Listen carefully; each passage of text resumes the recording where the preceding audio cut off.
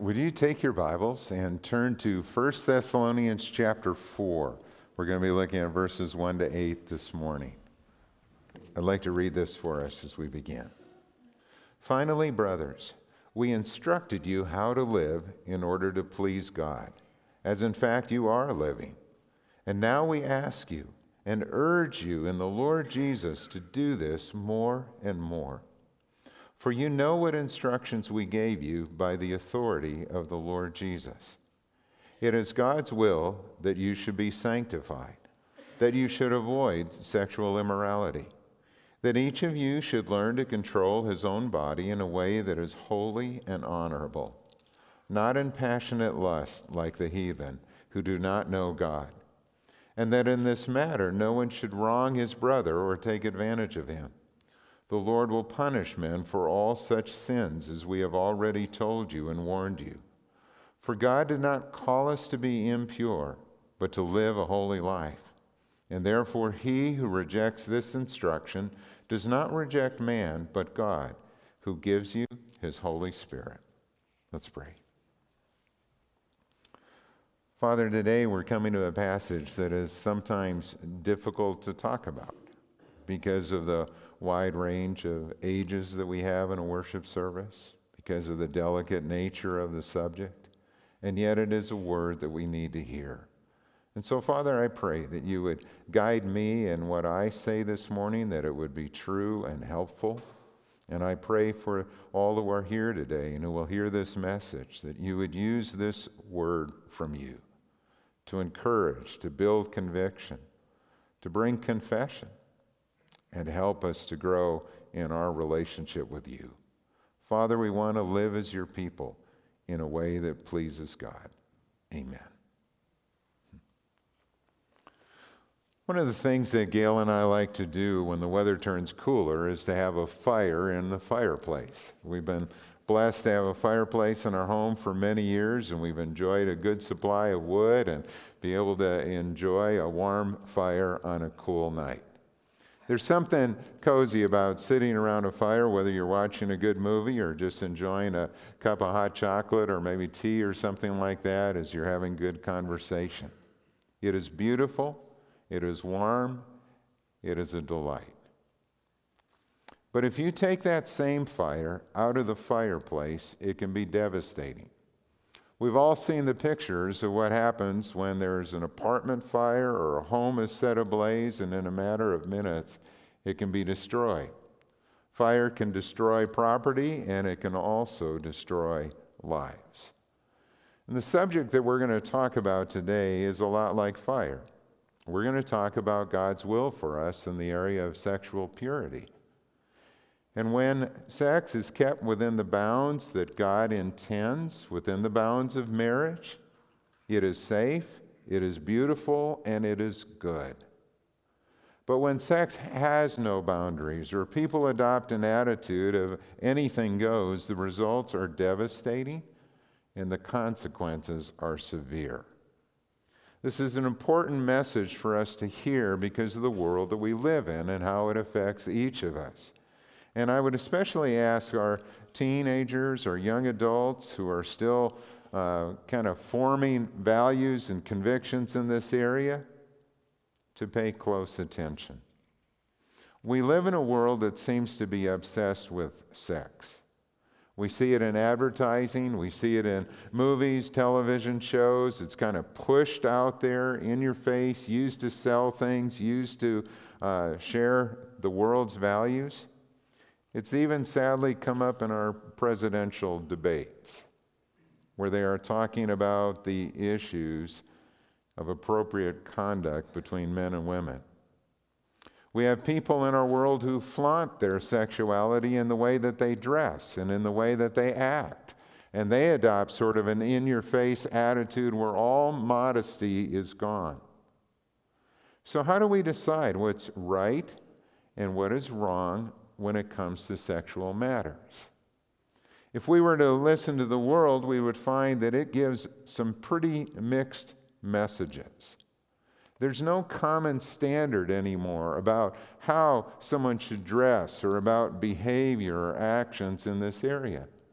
On the one side, We have had people who have been rightly appalled by what Donald Trump said in the videos that were released. I mean, that was disgusting. It is demeaning. It is appalling what was said. Yet at the same time, we live in a world that often glorifies or makes celebrities out of people who do that kind of shock talk. Whether it is a comedian like Samantha Bee, or whether it's a radio host like Howard Stern, or whether it is music, rap artists or R&B music that have lyrics that objectify women and that are crude and vulgar. If we're going to be consistent across the board, we need to say that all of that is offensive. And there's really no place for that in our public culture. For the believer, the place where we start in forming our values is here with the Word of God. This is our guide. And if we are going to live in a way that pleases God, then there are three things that we must do that Paul shares here with the Thessalonians. Number one, we must avoid sexual immorality. In chapters 4 and 5, Paul is going to address 5 topics under the heading of living to please the Lord. And we get the impression from this text that when he came to the church and these new believers were meeting, that he gave instructions. This is how we are to live as followers of Jesus Christ. And Timothy had been sent to see how they were doing. He comes back, and it seems like Timothy has said they're doing well. On the whole, they are growing in faith and in love, but there are some areas where they need further instruction. And so these 5 topics are what Paul is going to address in his letter here. Those 5 topics are holiness, and specifically this area of sexual immorality. He's going to talk about love in verses 9 to 12. He's going to answer the question, what happens when we die? Some of the believers were wondering about that. What happens when a believer dies? And we talk about this as, they've fallen asleep as a euphemism for death. What happens then?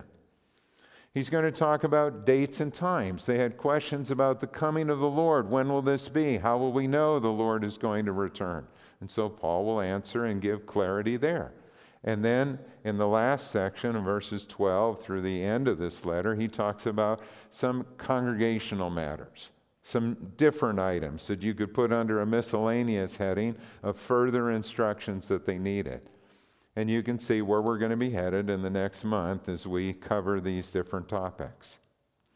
So Paul begins this discussion of holiness with this statement in verse 3.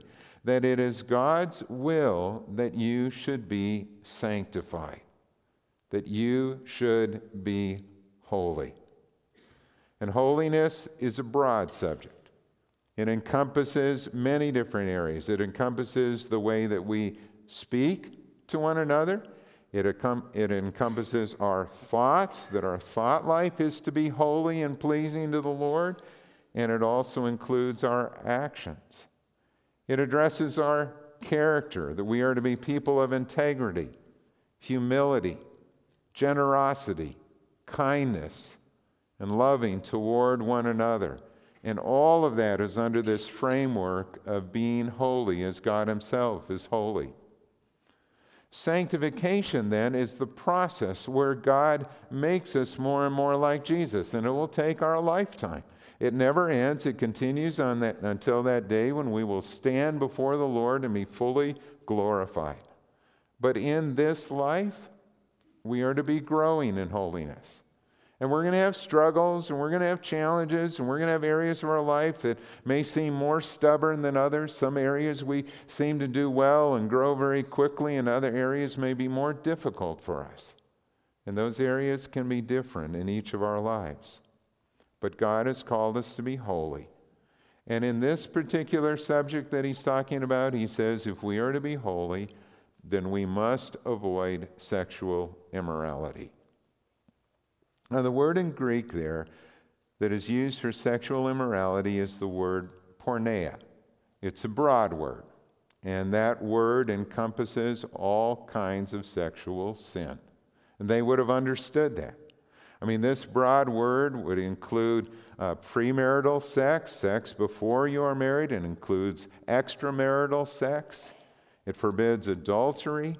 It forbids prostitution, pornography, homosexual sex, and all other sexual sins. And there could be a long list of things that we would include in that. And I want you to see how strongly Paul puts this. In verse 1, he says, this is how we must live if we are to please the Lord. What's interesting is that in Greek, there's actually another word there, dei, that strengthens this instruction, that this is how we must live as Christians in this world. He tells us that these instructions come from the Lord Jesus. They are by his authority. He tells us in verse 3, this is God's will for all of us. And he's going to end this section in verse 8 when he says that to reject these instructions would be to reject God himself. For God has given us these instructions. So why is Paul so strong on this? Why is the Scripture so strong in this statement? It is because it is a very serious matter, and God cares deeply about you. God loves us, and he wants us to live in a way that is holy and pleasing to him, but also in a way that is best for us. The world in which Paul lived was in some areas not too different from our own. But in other areas, when we read about it, it was even worse. The Greek and Roman world didn't think of their sexual behavior as sin. I mean, they accepted it as a normal part of life, and they really had kind of a laissez-faire attitude that anything goes here, and I think there are people in our world today who are just like that. That would say, don't tell me what I can or can't do. You know, I want to do whatever I want. I want to express my sexuality however I want to express it. That's my right. That's who I am. And there were people who would totally ignore what God has to say in this area. James Grant said that this created an environment in the Greco-Roman world where most people didn't expect husbands to be committed to their marriages. Sexual misconduct and adultery were widespread. Prostitution was a business just like any other source of income. Innkeepers kept slave girls for the sexual entertainment of their customers. Adulterous activity was so widespread that Emperor August established codes to reform marital conduct. Living several centuries before Paul's time, a man named Demosthenes explained the situation in this way. Mistresses we keep for our pleasure, concubines for our day-to-day physical well-being, and wives to bear us legitimate children. They had a double standard. You know, men could do whatever they wanted. Wives, though, were to be faithful in marriage because you wanted to make sure that that child that was being born was your child. And so they had this inconsistent double standard. What made it worse in many of the cities in the Greek and Roman world was also temple prostitution. That as a part of worship at these pagan temples, there were prostitutes there. And that occurred in Thessalonica. They had a cult called Kabiri of Samothrace, and they sanctioned sexual relationships that would have been considered sinful for the Christians. And so you can imagine this world where you have people that are being converted out of this very pagan, sexually immoral culture, and Paul is calling them to live differently. And he's saying, I know this is not going to be easy for some of you. I know that this message is countercultural. But this is God's will for our life as followers of Christ. And it is for our good. Now, I want us to think about that. God gives us these instructions for our good. And take another area of life where we do this as well, and where you might say that freedoms are restricted or freedoms are to be held within certain boundaries. We do that in the area of driving. Many of you have had kids who have grown up, and you've gone through those years when they were doing the driver's training instruction, and with fear and trembling, you may have turned over the keys of your car to them to go for that first drive on their own after they got their license. And I think about that time. I mean, we had 3 sons who learned to drive, and we wanted to make sure that they would do that well. So, you follow the rules and you have them go to driver's instruction and take the behind the wheel training, and you log in those hours with them that they drive so many hours during the day and at night. And I wanted to give them every opportunity that I could for them to drive when we were with them in the car, because I wanted them to learn to do this well. We even had a contract that we drew up with them and went over before they got the privilege of driving. We talked about things like no texting and driving, something that should be obvious but isn't always. We talked about no speeding. We talked about the number of kids that could be in the car with you, because we don't want you to be distracted by other kids. We talked about calling if you were going to be late. We wanted to know, where you were going to go and when you were going to be home. And so we had all these parameters, and we didn't do that because we wanted to be mean or we wanted to restrict their freedom. We did it because we wanted them to be safe and to do this well. Driving is a great responsibility. And it's not only your life that's at stake, but it's everybody who's in that car, and it's all those other vehicles that you're going to meet. And on top of all that, we prayed. And I remember praying many, many times, God, don't let their mistakes be fatal. Because I know that there are times when our kids driving, in that process of learning, are going to make some mistakes. And I just prayed, God, don't let it be fatal. It's the same thing with God. He has given us this beautiful gift. Human sexuality and the joy of intimacy with a husband and wife is a beautiful thing. But when that is taken outside of the bounds of marriage, it is destructive. And what if there was a way to avoid all sexually transmitted diseases that have devastated so many lives? What if there was a way that all children could be born in a home to a mom and a dad? What if there was a way to enjoy the blessing and the joy of God on our life and on our relationships? To literally be holy and happy with no shame or regrets. There is, if we will follow God's will for our life. And so Paul goes on to say, not only do we need to avoid this area, but we need to control our own body in a way that is holy and honorable. It is a choice that we each must make. And I knew, for example, in that area of driving a car, when I gave the keys to our sons, I wasn't going to be there all the time to watch what they were doing.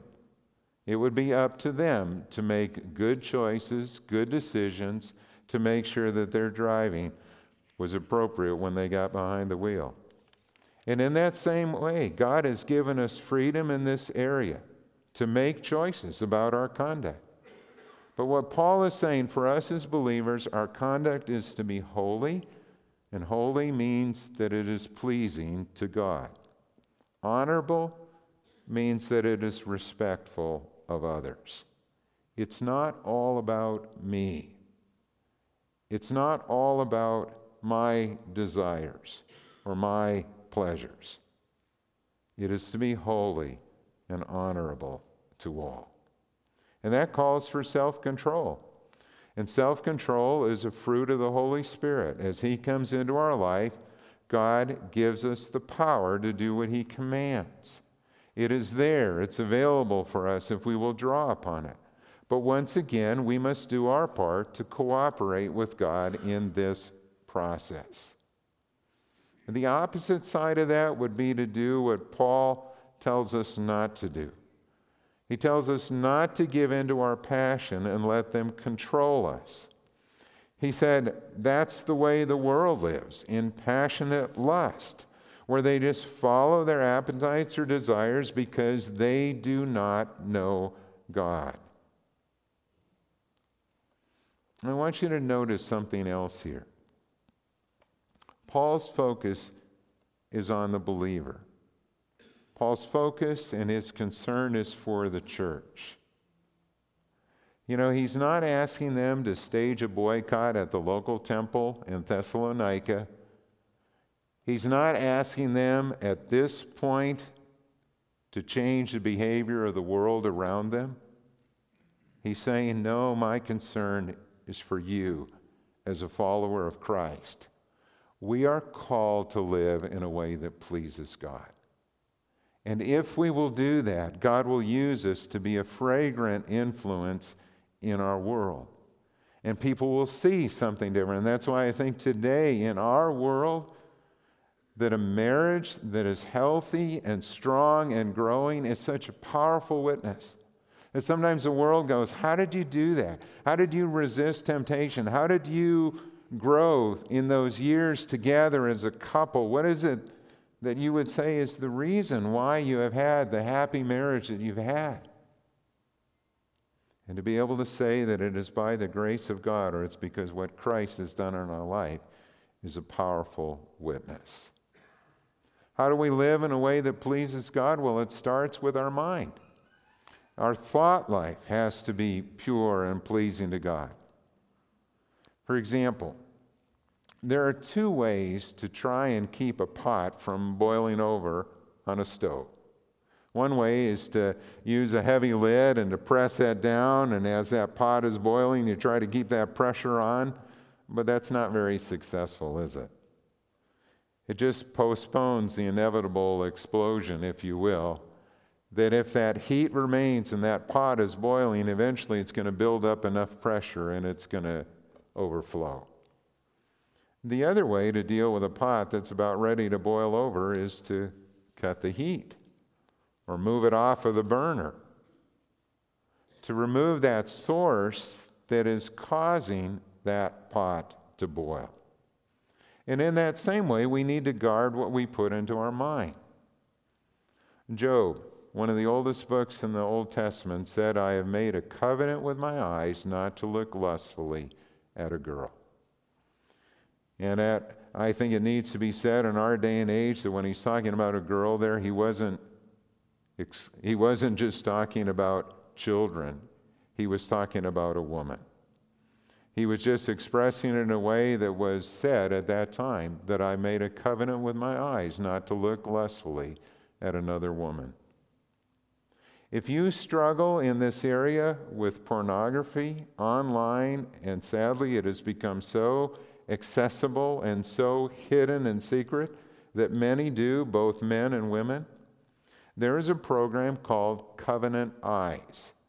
It's a Christian ministry, and it acts, if you want to put that on your computer, it acts as a filter to keep you from going to certain sites, and it acts as an accountability tool that will track what you're seeing. And it can send it to a friend or an accountability partner to help you in that area to control something that you don't want to do. If you're struggling with temptation in other areas, whether it's books or magazines or music or television or movies, turn it off. Change your habits. Cut the source of the heat and tell someone. James 5 calls us to confess our sins to one another and pray for one another so that we may be healed. There is something about just bringing that out into the open that is healing and that admits it. I mean, Satan loves us to keep things secret where he can kind of beat up on us and he can continue to provoke and tempt in certain areas of our life. And then, thirdly, we need to feed our new nature. I mean, we can't just operate in a vacuum. We need to focus on those things that are really good. And that's where I love Philippians 4:8 that says, finally, brothers and sisters, whatever is true, whatever is noble, whatever is right, whatever is pure, whatever is lovely, whatever is admirable, if anything is excellent or praiseworthy, think about such things. The only way that you can overcome a wrong addiction or affection is by replacing it with something that is a healthy and good affection. And so God says, focus upon these things. And once again, I didn't put this down on this list, but another strong teaching in Scripture is how a healthy marriage is an antidote to sin. A healthy relationship between a husband and a wife is one of the ways that God has given us to deal with temptation in this area. And then thirdly, Paul goes on to say in verses 6 to 8, do not wrong your brother or sister. Sexual immorality doesn't just hurt you, it hurts others also. One of the lies that people say sometimes in our world to argue against any restrictions in this area is that, well, it ought to be open to do whatever I want to do, as long as it doesn't hurt someone else, or as long as two people consent, what business is it if anybody else says that this is right or wrong? Well, the problem is it doesn't just hurt you, and it's not just private between two people. Premarital sex steals someone's innocence, someone's virginity. Don't you realize, if you are young and dating, that person you are dating, if you're not going to marry them, someday will be someone else's husband or wife. Treat them in the way that you would want someone to be treating your future husband or wife. Adultery hurts your husband or wife, it hurts your children, and very often it tears apart another family as well. And I have seen that. I have confronted people, and I've confronted those who have been caught in this immoral relationship, who have tried to excuse their behavior, deny their behavior, and instead of repenting, have gone on and destroyed other marriages and relationships. It's sad. It doesn't have to be that way. But unless there is repentance and a turning, an admission of sin and turning from it, it will continue. Pornography and prostitution are not victimless crimes. They destroy lives. Recently, there was this sting operation down in the Twin Cities where several arrests were made of this ring of sex trafficking that's going on in our area, in our cities as well, where women from Thailand were being told that they could come to America and they'd put them up and they'd get them jobs and all this kind of stuff, and they became sexual slaves. It was horrible. But as a part of that story, one of the things that was shared on the news is that in the Twin Cities, at a certain website, there are 35,000 ads for prostitution. I'm going, did I hear that right? I said to Gail, did I hear that number right? 35,000 ads that are out there for prostitution in this area where we live. In the United States, Americans spend $13 billion on pornography every year. That's over $3,000 every second of the day. When you look at the area of abuse, and you look at the sexual crimes, rape or incest or sexual abuse that have hurt and destroyed so many, the statistics say that 1 out of 3 women have been abused. And I look around and I think, 1 out of 3, some of you here have been victims of abuse in this area. They say for men, it's 1 out of 4 men. And again, you look and you think, 1 out of 4 men. What is going on in our world? We are broken. And we need God's grace. We need His healing to help us in this area. Sexual sin hurts our relationship with God and our witness to the world. And the Scripture says the Lord will punish all such sins. The way the Greek reads, it says the Lord is the avenger of all such things. And it picks up on this Old Testament idea. In the Old Testament, you read how God cares for the widow.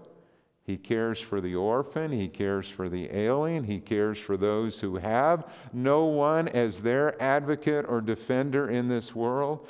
And what God is saying here, for everyone who has ever been a victim of abuse or sexual sin in some way, God is the avenger of that. And we don't always see that in this world, do we? But in that day, when everyone will stand before the Lord, God will be the one who brings justice. God did not call us to be impure, but to live a holy life. And what we see in this passage again is how sex within the bounds of marriage is holy and good, and that message needs to be said too. It is one of God's great gifts, and if we were in another passage, I would talk more about marriage and the relationship and how important that is, that we love one another. But this text is talking about sexual immorality, and it affirms how sex outside of the bounds of marriage is destructive. It hurts our relationship with God, with others, and even with ourselves. So what do? We strive to be holy. We make that our aim, that we live our lives wanting to please the Lord in all areas. That is our conviction, and it can be done. I love the passage in 1 Corinthians where Paul talked about the church there, and he said, some of you were sexually immoral. Some of you were prostitutes. Some of you were homosexual offenders. Some of you were thieves and swindlers and idolaters, but you were washed. You were cleansed by the blood of Jesus Christ, and you now live differently. Praise God. And if you stumble and sin in this area, what do? You confess it to God, you ask for His forgiveness, and you get up and you continue in the fight. And if you struggle in such a way that you are feeling like, boy, I need help in overcoming this, then you seek counsel. Or you find an accountability partner. You keep growing. You draw on His power. And you fight this good fight of faith. So that one day you will stand before the Lord, having done everything that you could to stand. We really do need help in this area.